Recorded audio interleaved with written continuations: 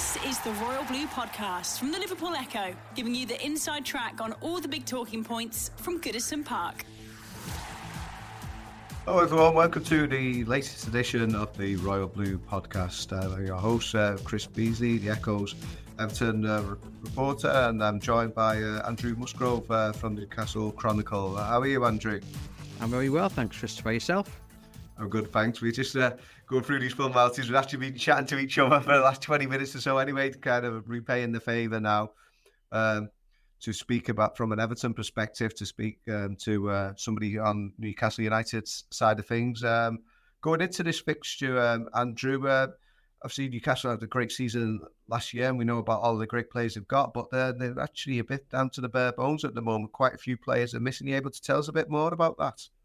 Yeah, they've got probably 12, 13 players maybe missing with injury, and the latest one is Nick Pope, who has been fantastic. For me, arguably the best shot stopper in the Premier League. I know your listeners and viewers might argue with me about that, but he is now going to be out for 4 to 5 months. And it's Newcastle's luck with injuries. It's one of those where you're literally just scratching your head. And we were sitting there on Saturday when Nick Pope sticks his hand in the air. You instantly knew it was bad, and you're just shaking your head thinking you just can't believe it, because there've been some really weird injuries. Dan Burn getting wiped out by Joe Linton and knacking his back up. Elliot Anderson just getting out of bed and knacking his back up. Then you've got Nick Pope dislocating the shoulder. Jacob Murphy doing the same injury. You know, some really strange injuries. But that said, Newcastle United are somehow coping. And when you look at the list of players who are out, plus Sandro Tonali being banned, there's no way Newcastle United should be top of the form table. Last 10 games, 23 points. It shouldn't be happening, but somehow they're just getting through it, and it is testament to Eddie Howe and the players who have had to come in, and the players who have always been there as well, who've somehow escaped this bad luck of injuries. You know, everyone stepped up, and it's a miracle in many ways. Yeah. I mean, you talk about the different nature of the injuries there. Do you think it is just an unfortunate sequence of events there? There's no sort of greater cause. It's nothing down to the methods that are being implemented up there. I don't think so. I think it is just bad luck. Like I mentioned, the injury Dan Burn got, he goes up for a header, and he's just unfortunate that he clatters into the tank that is Joe Linton, and then he falls from great height. I mean, Dan Burn is 6'7". You fall from the height he's jumped, you're going to knock yourself, and he has done that. Nick Pope, he's dived for a ball, and he could do that 1,000 times, that same dive, and never get the same outcome. It's just real bad luck.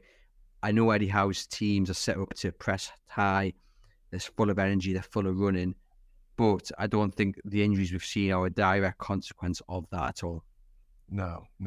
I suppose, like you said, the fact that they're able to get the results anyway, that shows a great sort of resilience within the squad, and great, must be team spirit as well. The fact that they're going, I remember actually going back a long time now, but Everton had terrible injuries in the 86-87 season, and that was the year when they last won the league, and it was almost like it just gave them that sort of greater push to go on, really, in terms of the determination to get the results, whoever the manager was putting out there.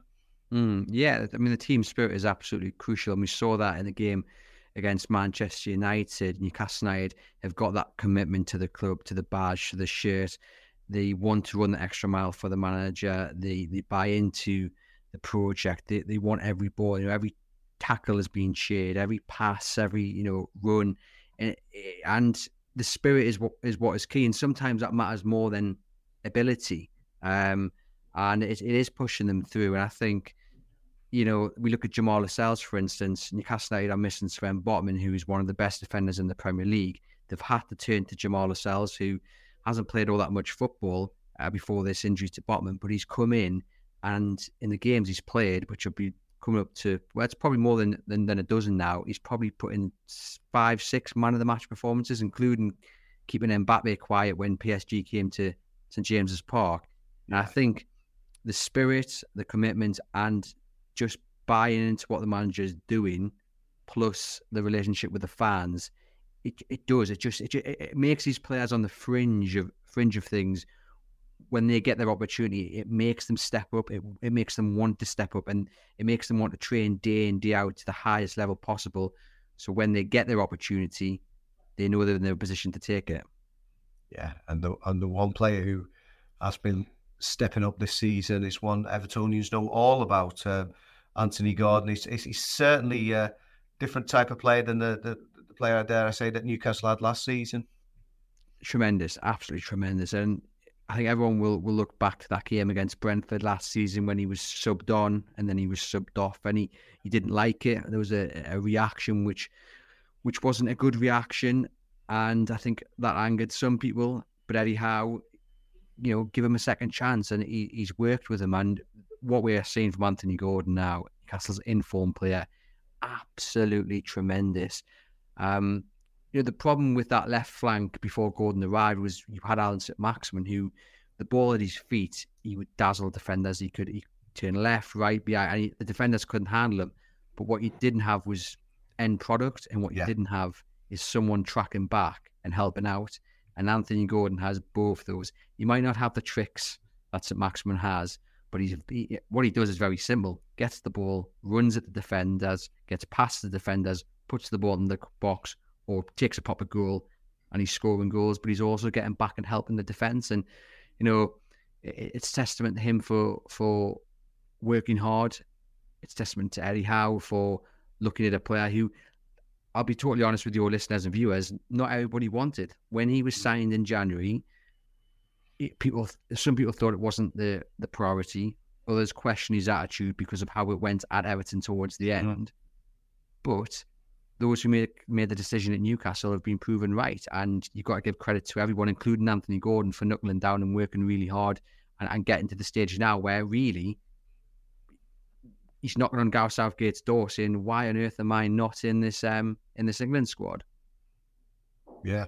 You talk about that change, and how we'll feel totally vindicated now in making that move, and it's paying off for them. Do you think there was actually a moment where it did change for them, or was it just a gradual process of just learning to sort of meet the requirements that was needed from him on the side?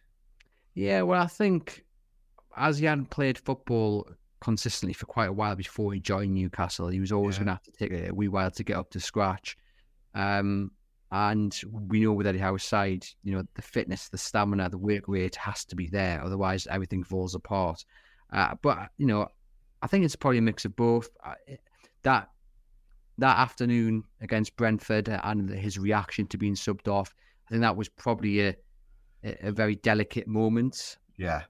But Eddie Howe handled it 100% correctly. And someone pointed out earlier this week that in an interview with Jake Humphries on the High Performance podcast, there's a quote in which Eddie Howe says something along the lines of, everyone gets a second chance. And that's what Gordon got. And he's been asked about it recently. He said, look, he's always had my trust. He's just had to get to the stage where he understands what we want from him. And it's paying dividend now. Yeah. And he certainly won for the big occasion as well. And, he almost thrives off sort of that energy from the crowd. So, he's like to be getting a hot reception, but you think he'll just thrive on that. Oh, 100%. There's a thing that happens at St James's Park quite often is when the first challenge goes in, or when Newcastle United get their first corner, there tends to be a player who goes to the crowd and raises his arms and gets them going.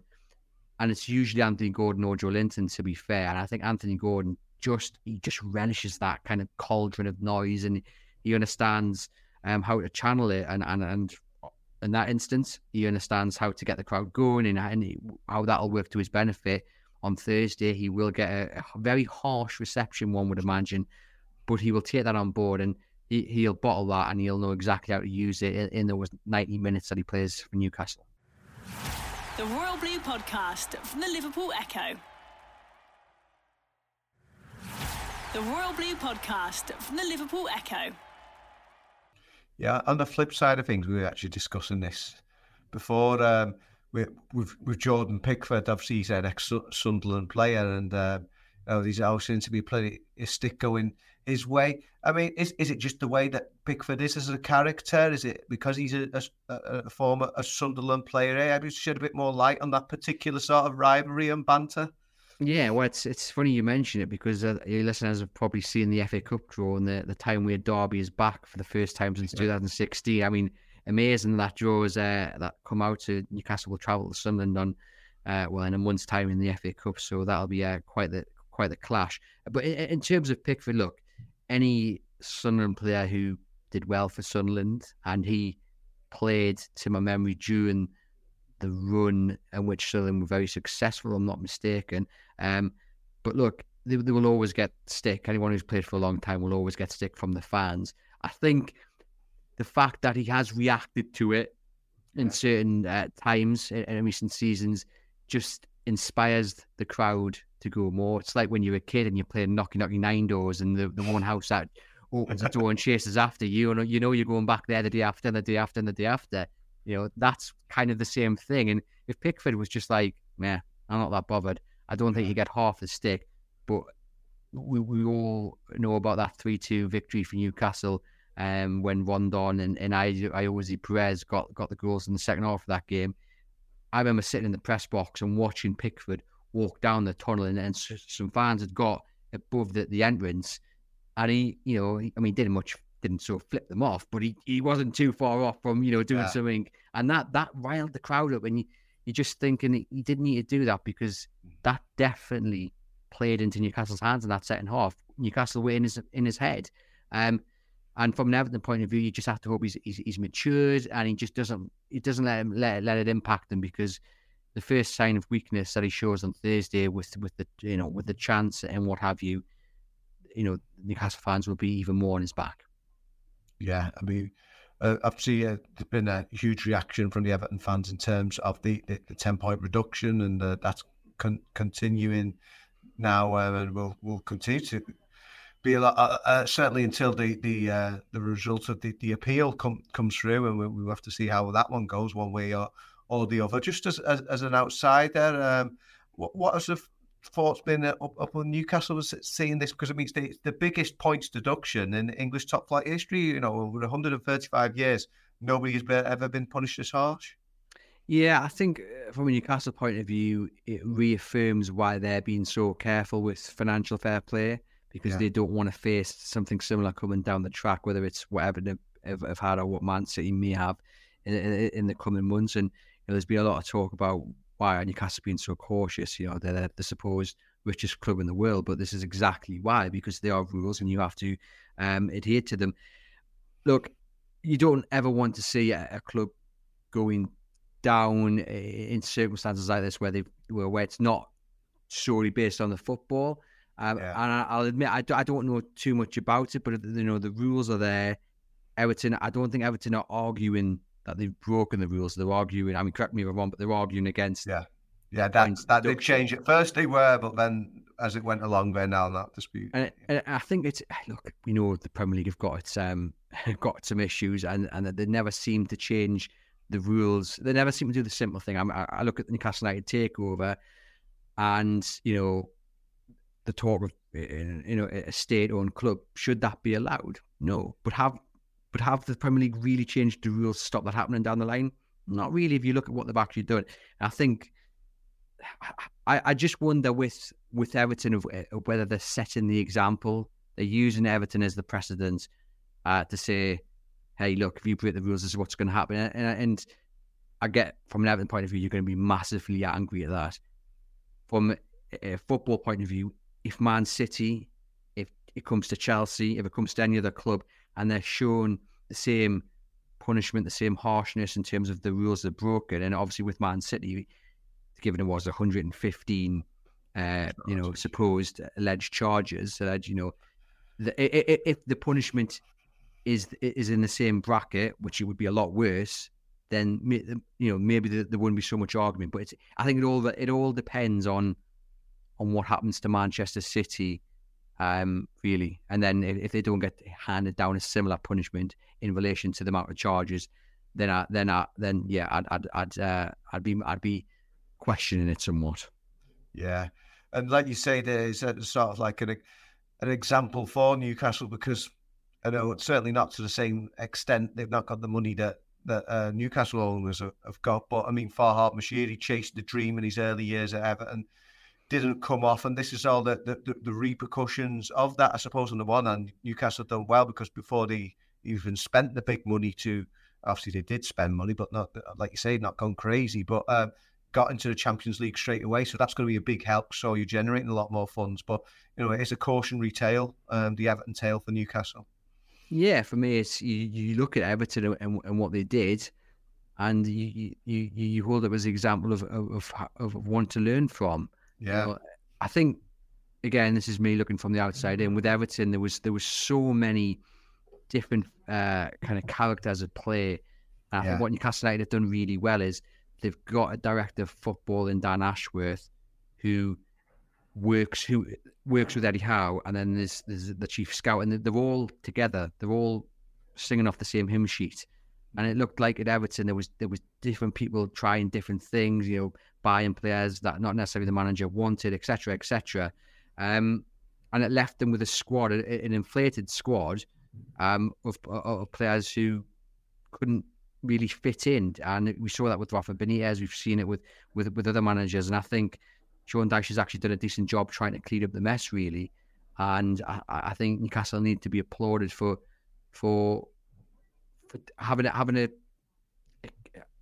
I'll say a clean understanding of where they want to go, rather than different people, going down different paths and expecting, success, which is never going to work, because you all need to be pulling in the same direction. Yeah, just obviously finish going back on the field matters. We've spoken all about Anthony Gordon there, but who else should Evertonians be looking out for in this much changed Newcastle lineup right now? And how do you think Eddie Howe will approach this game? Kieran Trippier is playing some fantastic football. I know he's 33. He's not quite as old as Ashley Young, so I was going to say a veteran fullback, but he's still got 5 or 6 years on him. He's playing the football of his career, arguably, but Kieran Trippier, he's unbelievable defensively, going forward, set pieces. So he's going to be one to watch on Thursday. Bruno Guimaraes is back to his best, always wanting the ball. We've got Lewis Miley, a young lad in midfield, who's had to step up because of the injuries, but he looks like a man who's 25, 26, not a 17-year-old. His football and brain's so clever. His touch is excellent. He's likely to start again on Thursday. And a shout out as well to Jamal Lascelles, another man who's had to step up because of the injuries, but he's just seemingly found another level, and he looks like a top-class Premier League defender now, which is quite something to say. In terms of the way Howe will approach this game, he'll be wanting to win the game. Every game Newcastle play, Eddie Howe wants those 3 points. I think he will be looking at it and accepting that the players might be a wee bit tired. So I think he'll try and go out and kill the game from the word go, press high, force Everton into mistakes if they dare to pass the ball out from the back. And if indeed Everton try and take the game to Newcastle are equally determined, absorbing the pressure and hitting teams on the counter. We saw that against Chelsea. It was actually a really good mix of how Newcastle play. They've got 2 different ways. They can take the ball, they can be patient with it, they can build up and then hit you, or if need be, they can sit back, absorb pressure, and then hit you on the counter. And that's the beauty of Newcastle United today. They've got a plan A and they've got a plan B. Yeah. And obviously, that's alluded to before. We've just done our predictions on your podcast. I mean, I stuck my neck out and explained the fact that I was going for 1-0 Everton because 6 out of 10 wins under Dyche have been 1-0. I think they are due one at home. I presume you're going to stick with your prediction. You're not going to change that one now. You can explain that one for our viewers. Yeah, I'm going with 1-1 simply because Newcastle's away record is awful. And the same team is likely to start that started against Manchester United and it started against PSG the week before. PSG, there was no subs. Man United, there was 2 subs, but one was for Nick Pope, who was the goalkeeper. He's injured, and one was Matt Ritchie coming on like the 6 minutes before time. So they've not really had a break. Newcastle haven't really got the ability to change it up at all unless it's youngsters, which Eddie Howe won't do. So I suspect the team will be the same other than Nick Pope. And they're going to be shattered. They're going to be tired. So I think that'll play an element. And like I say, the away form is dire. So I'm going to go 1-1. And if Newcastle can take a point against Everton and then say they beat Spurs on Sunday, then it's a massive point. Thank you so much for joining us today, Andrew. It was a view from the northeast ahead of Everton versus Newcastle. I've been your host, Chris Beasley. This has been the Royal Blue Podcast. You've been listening to the Royal Blue Podcast from the Liverpool Echo.